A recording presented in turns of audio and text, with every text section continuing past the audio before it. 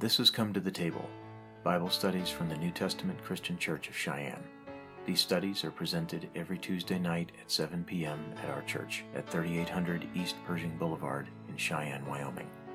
If you'd like to contribute to these studies, you can make a donation at www.myntcc.org/CheyenneWY-giving.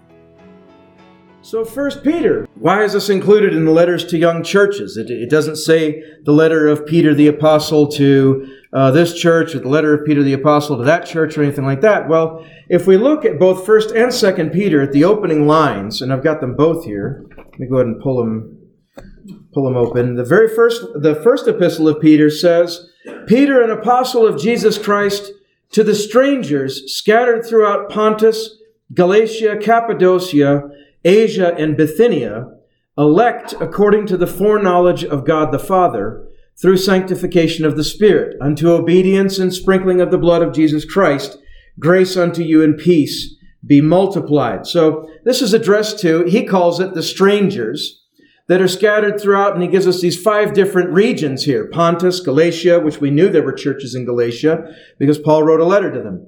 Cappadocia, Asia, which is Asia Minor, which includes Galatia, I believe. Bithynia, it's addressed to believers that are scattered abroad in those places. And you have to remember what comprises a church. Is it a building and a location?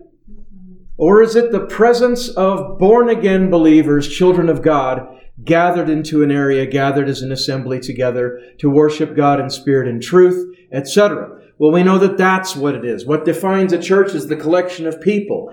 Therefore, we don't have to have a church building to gather in order to be called a church. We don't have to have a synagogue. We don't have to have a temple. We don't have to have any of those things in order to be considered a church. All we have to have is 2 or more gathered in His name. Amen? Amen. All right, so there we are. And then 2 Peter, it's addressed similarly, with a little bit less detail, but it says in 2 Peter, it says, Simon Peter, a servant and an apostle of Jesus Christ, to them that have obtained like precious faith with us through the righteousness of God and our Savior, Jesus Christ. So both of his letters are addressed to believers of either multiple locations or of no specific location. And as we have now established or have agreed that a church is defined and established as being a group of people assembled together in like faith, etc., we conclude that these are also letters to young churches. And so let's go ahead and dive in. Chapter 1, we've already read verses 1 and 2. And so let's go right into the next paragraph. Verse 3 says, Blessed be the God and Father of our Lord Jesus Christ, which, according to His abundant mercy, hath begotten us again unto the lively hope by the resurrection of Jesus Christ from the dead, to an inheritance incorruptible and undefiled, and that fadeth not away, reserved in heaven for you. Man, that sounds like a nice promise. That's a wonderful reminder right at the beginning of this letter as far as what it even means, some of the benefits of being a child of God and a disciple of our Lord Jesus Christ. Let's read it again. He says, Blessed be God the Father, God and Father of our Lord Jesus Christ. So he makes that distinction there. It's important to remember they are not the same person. Oneness theology really is a swing and a miss. And you see this repeated. Oh, it's a recurring theme in the letters of the apostles, how he makes certain to differentiate between God our Father or God the Father and our Lord Jesus Christ. He makes sure to make a distinction there.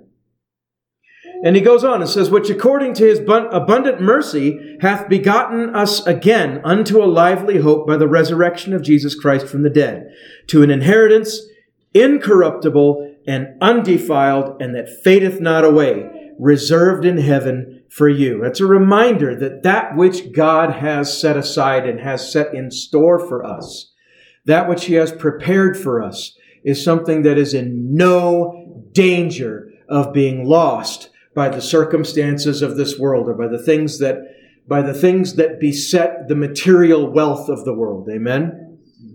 And that just ties into what Jesus taught us back in the Sermon on the Mount. Lay not up for yourselves treasures on earth, where thieves break through and steal, and where moths and rust corrupt and diminish the worth and the value and the glory of what you have. He says to lay up for yourselves treasures in heaven. These are those treasures that Jesus spoke of. He says that it's reserved in heaven. It's undefiled. It doesn't fade away. It is incorruptible. It's not subject either to rust or to being moth-eaten or to losing its value because the stock market tanked or something like that. The wealth that is set aside for us is profound, and it can scarcely even be measured. It's profound. So there it is. That's the promise that's set aside for us.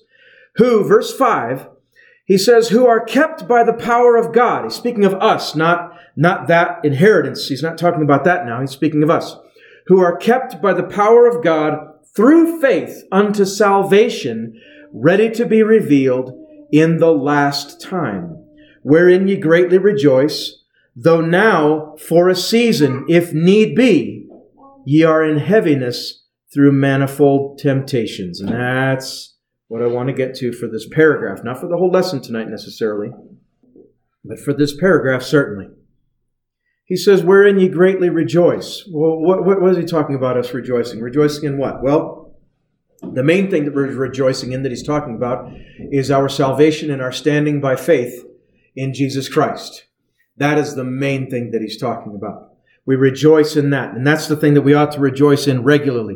All the time we should rejoice in our salvation. Never let that fundamental point of entry into the family of God, never, ever let that become old hat or boring to you.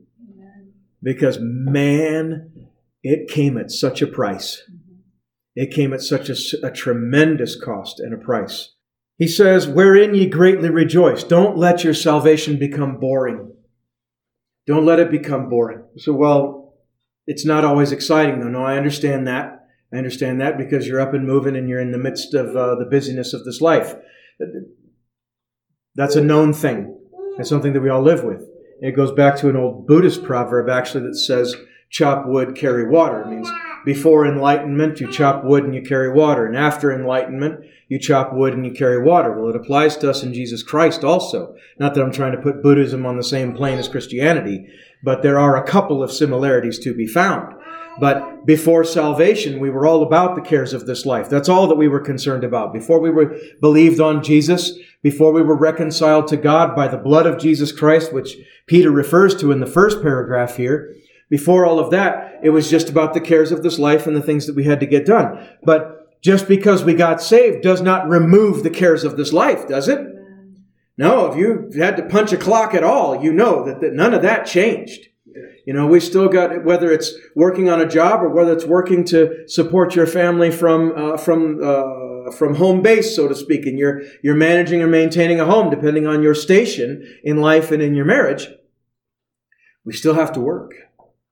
We still have to accomplish things. We still have to do what needs to be done in order to live in this world. Now, that being said, though, don't let that overshadow the miracle and the triumph of your own salvation. Remember what you were, and then compare that to what you are now, or compare what you are now to what you used to be. You're not the same. Rejoice in that. Even if 100 things are going wrong, rejoice in that you're not what you used to be. So, well, I'm still a long ways from being what I need to be in God. Well, but you're saved at least, aren't you? And so that's something to rejoice in. And that's what he speaks of here. Wherein ye greatly rejoice, though now for a season, we're in verse 6, though now for a season, if need be, ye are in heaviness through manifold temptations. Now, what does that mean? Well, that's back to the cares of life and back to the trials of life. Things that go wrong or things that might be going wrong or things that are just they're challenges to you right now and they're presenting an obstacle to you or they're just making your life harder. That's the heaviness that he's speaking of. Or are you going through tough times right now? That's the heaviness that he's talking of or that he's speaking of. But look at his language here. Wherein you greatly rejoice, though now for a season. He didn't say that it's permanent. He didn't say that it's going to last forever. He just says, though now for a season, if need be. And that also is very, very telling. If you're going through something, may well be because it's needful. You're going through a hard time right now. You're going through a dry spell in your relationship with God right now, or you're going through a period where a bunch of natural and earthly things around you are just up in the air, filled with uncertainty, maybe even some fear, something like that. He says, if need be, ye are in heaviness through manifold temptations. But that's not the end of the sentence, okay? I know it's the end of the verse, but the sentence continues into verse 7. Why? That the trial of your faith, being much more precious than of gold that perisheth, though it be tried with fire, might be found unto praise and honor and glory at the appearing of Jesus Christ. Let's stop right there. What you're going through is trying you, and that's good. Because whatever tries you, it tries you like fire, right? So let's talk a little bit about smelting and refining of precious metals, shall we? So I just want to keep going in the text. No. We want this to make sense. We want to understand this, don't we? He says, the trial of your faith, being much more precious than gold that perisheth, though it be tried with fire. So how do you refine precious metals and make them worth even more? Now, if you know anything at all about gold, you know that you've got different kinds of gold. And I don't mean fool's gold versus rose gold or genuine gold or anything like that, but you've got different ratings to it. You've got 24 karat gold, you've got 14 karat gold, you've even got 10 karat gold, though that's usually just a plating. 10 karat, 14 karat, 24 karat. Well, those refer to how pure that gold is.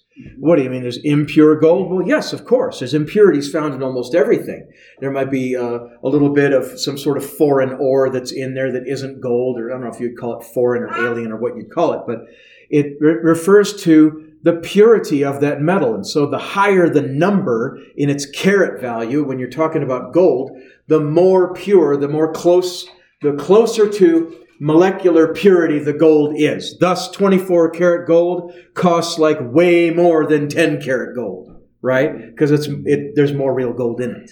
There's more real gold in it. And so, but how do you get it? How do you get gold that might rate at 8 or 10 carats? How do you get it to 24 karat purity?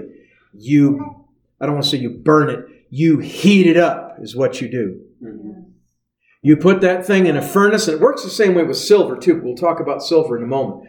We'll just talk about them together. You put them in a furnace and you subject them to incredible amounts of heat. And so the gold melts, it becomes a liquid. The silver melts, it becomes a liquid. And then you continue to heat it up. And then you continue to heat it up, and you increase the temperature. I ought to look into the actual temperatures that they use sometime. Metals don't usually liquefy at low temperatures unless it's mercury, and that's just a liquid all the time. But you heat it up, and the more you heat it up, the more of the crud and the junk and the impurities that is in that gold, they separate from the gold, they rise to the surface, and then they sit on the top as a substance that is known generally as dross, D-R-O-S-S.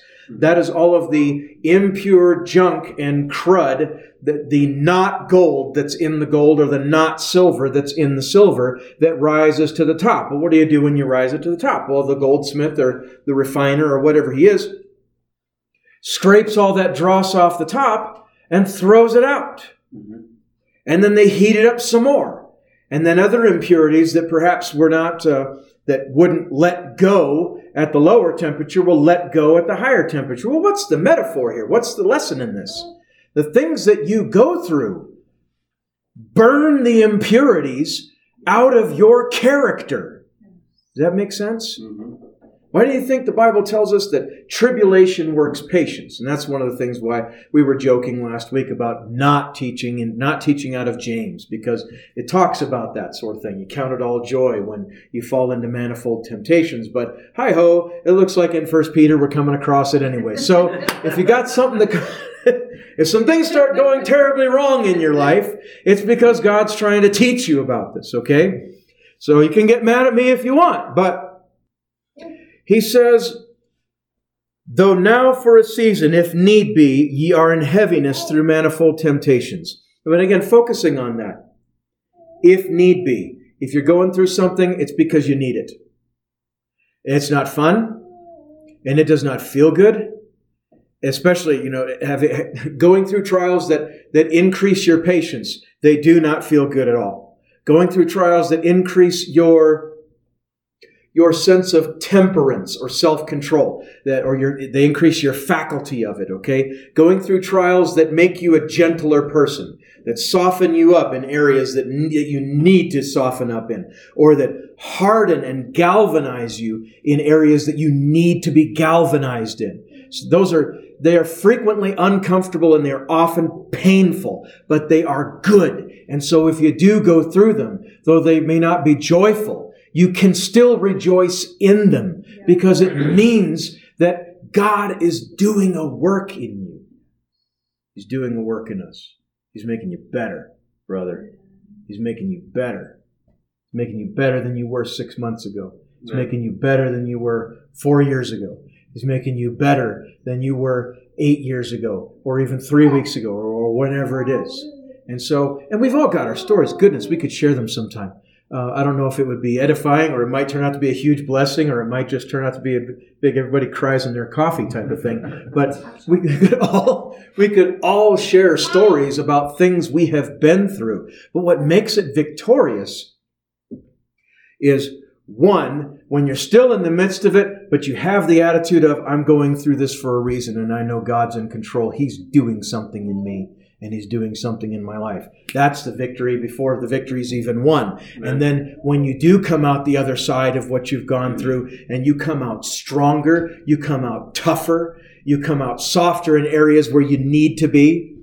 So he says, wherein you greatly rejoice, verse 6 again, though now for a season, if need be, you are in heaviness, or ye are in heaviness, through manifold temptations. If need be, you're going through a hard time through manifold temptations. It means many temptations, problems, trials, what have you.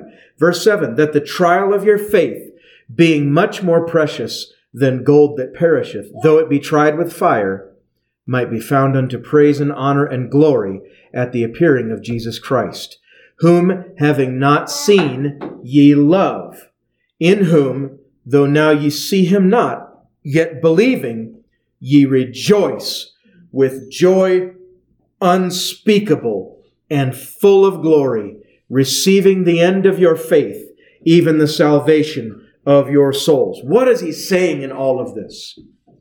You've got Jesus, is what he's saying. Amen. And man, that is better than everything else, and it is worth everything that you are either going through right now or that you're going to go through. It's worth it. Well, you don't know what it's already cost me, preacher. It's actually been a pretty high price. No price is too high. And listen to me, I'm not pulling this out of the side of my head. I'm speaking from experience. Because it's cost me some things too. And I'd pay it all over again if I had to. I would. Because there is nothing worth more than Him. Amen. There's nothing worth more than Him in my life, in your life, or anything. Because, again, remember the words of our Lord. Back from the Sermon on the... No, not the Sermon on the Mount. Excuse me. Remember the words of our Lord from His conversation with Nicodemus over there in John chapter 3. What does it profit a man if he gains the whole world and loses his own soul? So that's a total net loss right there. It's like, oh, well, I gained everything. I've got Bill Gates' billions, and I've got, well, may as well just throw it all in there. I've got Bill Gates' billions. I've got more women than I know what to do with. That's actually a problem. Okay?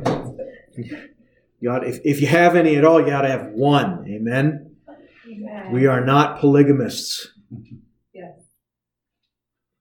Just clarifying, in case there was any wonder. So, it's worth it. Whatever it is that you're going through now, if anything at all, whatever's coming down the pike. And that's not to make it sound like Christianity is nothing but battle after battle after battle. It isn't. You may have seasons of battles. You may have long seasons of battles. You may have one battle that lasts you 5 years. But there are times of peace between those battles. And there are times of peace even in the midst of an individual battle or a struggle that you're going through. Don't cast away your confidence in God in the midst of what you're going through. Brother, it's making you. It is making you. And though you may not see its effects in you now, and part of that may even be in God's plan right there, because a lot of times, and I think we've mentioned this before, Reverend, a lot of times the things that bring about virtues in us, they lose some of their virtue the moment we become conscious of them. It's like a lot of that stuff happens in the background of our mind, in the background of our character. We're not consciously aware of what's actually occurring in us until the job is done, and then we're standing there like, oh wow, hey, check this out. Yeah. I'm more patient than I ever used to be. I never used to be this patient. This is pretty cool. I don't get mad so easy. I don't lose my patience. Traffic always comes up when I think of this. I'm not trying to do 50 in a 25 zone because I'm hammered down and running late and getting angry at everybody who's ahead of me, just so I can get to the stoplight 3 seconds before them. I always laugh when that happens. Someone goes blasting past you on the right because you're not speeding fast enough for them, and then you pull up right next to them at the next stoplight. Hi. I'm not saying egg them on like that, but I always got a kick out of that. I just think it's hilarious. It's like, boy, you sure got to that stoplight faster than me. You showed me. You are a bigger man than I am. So he says all of this to explain there's a reason for it, and the reason is good. And while it doesn't feel good, it still is good. Who here has ever been into bodybuilding? I got one hand. Okay. Okay, let me rephrase that. Who here has ever lifted weights for any reason? Okay. Whether you were any good at it or not was immaterial. But maybe you had a goal, you wanted to be able to bench press a certain amount. I was always terrible on the bench press. These have just never been anything to speak of. Okay, my strength was in my legs because I was a cyclist for years. But you never got to a weightlifting goal without some pain and some struggle and some serious work, did you? Well, what was that? Well, that tears down the old muscle tissue, builds back new muscle tissue stronger. It's as it is in the flesh in this case, so it is in our faith and in our virtues. The exercise of them, the trial of them, hardens us and makes us better and makes us stronger and makes us more and more in the image of Jesus Christ. And that's something that we can rejoice in. Let's move on. Let's move on to the next paragraph. We're almost at the end. Verse 10. Of which salvation the prophets have inquired and searched diligently, who prophesied of the grace that should come unto you, searching what manner of time the Spirit of Christ which was in them did signify, when it testified beforehand the sufferings of Christ and the glory that should follow, unto whom it was revealed, that not unto themselves, but unto us they did minister the things which are now reported unto you by them that have preached the gospel unto you with the Holy Ghost, sent down from heaven, which things the angels desire to look into. Now, first reading of that is like, what in the world did Peter just say? Man, I thought Paul was bad with the verbosity and all of that. Well, Peter, you have to remember, is a different person than Paul, and so his style is a little bit different. He's speaking of this salvation that we treasure so highly. And I can actually just take this whole third paragraph and condense it down. To, well, not too much. Let's just read through it again. Let's do that. Of which salvation, that's the salvation he was just talking to us about in the previous paragraph that we rejoice in, right? Of which salvation the prophets have inquired and searched diligently, who prophesied of the grace that should come unto you. What's that mean? The prophets of the Old Testament prophesied of this salvation, not even understanding the nature of it. So that's one of the unusual things about prophets. They often spoke or wrote of things that they did not fully understand because it wasn't given to them to understand. They were things that were prophesied of for your benefit, brother, and mine, 2,000 years or 3,000 years later. Your benefit. Every one of us in here, everyone that comes to this church at all, every believer in Jesus Christ, it was written for their benefit. In fact, not only was it a mystery a lot of times to the prophets that wrote of these things, but it remains a mystery even to the angels. And that's the last thing that he mentions in this paragraph. He mentions it over in verse 12. He says, unto whom it was revealed that not unto themselves, it's speaking of the prophets, it was revealed not to them, but unto us did they minister these things, which are now reported unto you by them that have preached the gospel unto you, with the Holy Ghost sent down from heaven. The preaching of the gospel is driven by the Holy Spirit and is for our benefit. And he concludes that line with this phrase right here, which things, speaking of our salvation, speaking of this miraculous transformation of our soul, our spirit, our character, and all of that, which things the angels desire to look into. They don't get it. I'm not saying that there's no understanding at all. We don't really know what the minds of angels are like, okay? We don't know what the thoughts of angels are like. We just know that they are what they are, and they serve God, and they don't really have a choice, okay? And those that took a choice were damned for it. They really were, okay? But the angels themselves that behold God's face every day, they look at what's been done in us, and it is a marvel to them. And they have desired to understand it, and they can't. So, well, why can't they understand it? Because they've never been lost. They've never needed salvation themselves because they've always been on the right side of that line. And so, we who were born on the wrong side of it all, we who were born with a rebellious nature that didn't want God and all of that and just wanted to do what our flesh wanted to do and just live that kind of life and seek pleasure and gratification no matter what kind of destruction it might have caused to other people or even destruction to ourselves. We that were born in that evil state and lived in it for as long as we did until we heard the gospel and believed, it's a miracle that blows their minds. They can't understand it. All they know is that they've been given certain responsibilities concerning us. Like what? Well, all we know is that they are ministering spirits. That's what. And I don't want to speak too much concerning the angels or of angelic visions or angelic visitations or people that have actually seen them. They can make themselves seen. Have you ever seen an angel? No. But I've heard accounts. I've heard stories. The angels have a job concerning us, but they do not understand the profoundness of the miraculous work that God has done in you and I. They don't understand. And that's okay. They don't have to understand. Just like there's some things that we don't have to understand. And that's probably a good place to park it right there.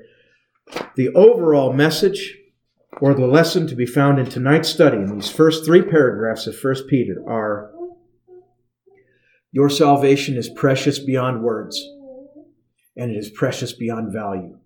Rejoice in it all the time, no matter what you're going through. Thank you for listening to Come to the Table, Bible studies from the New Testament Christian Church of Cheyenne.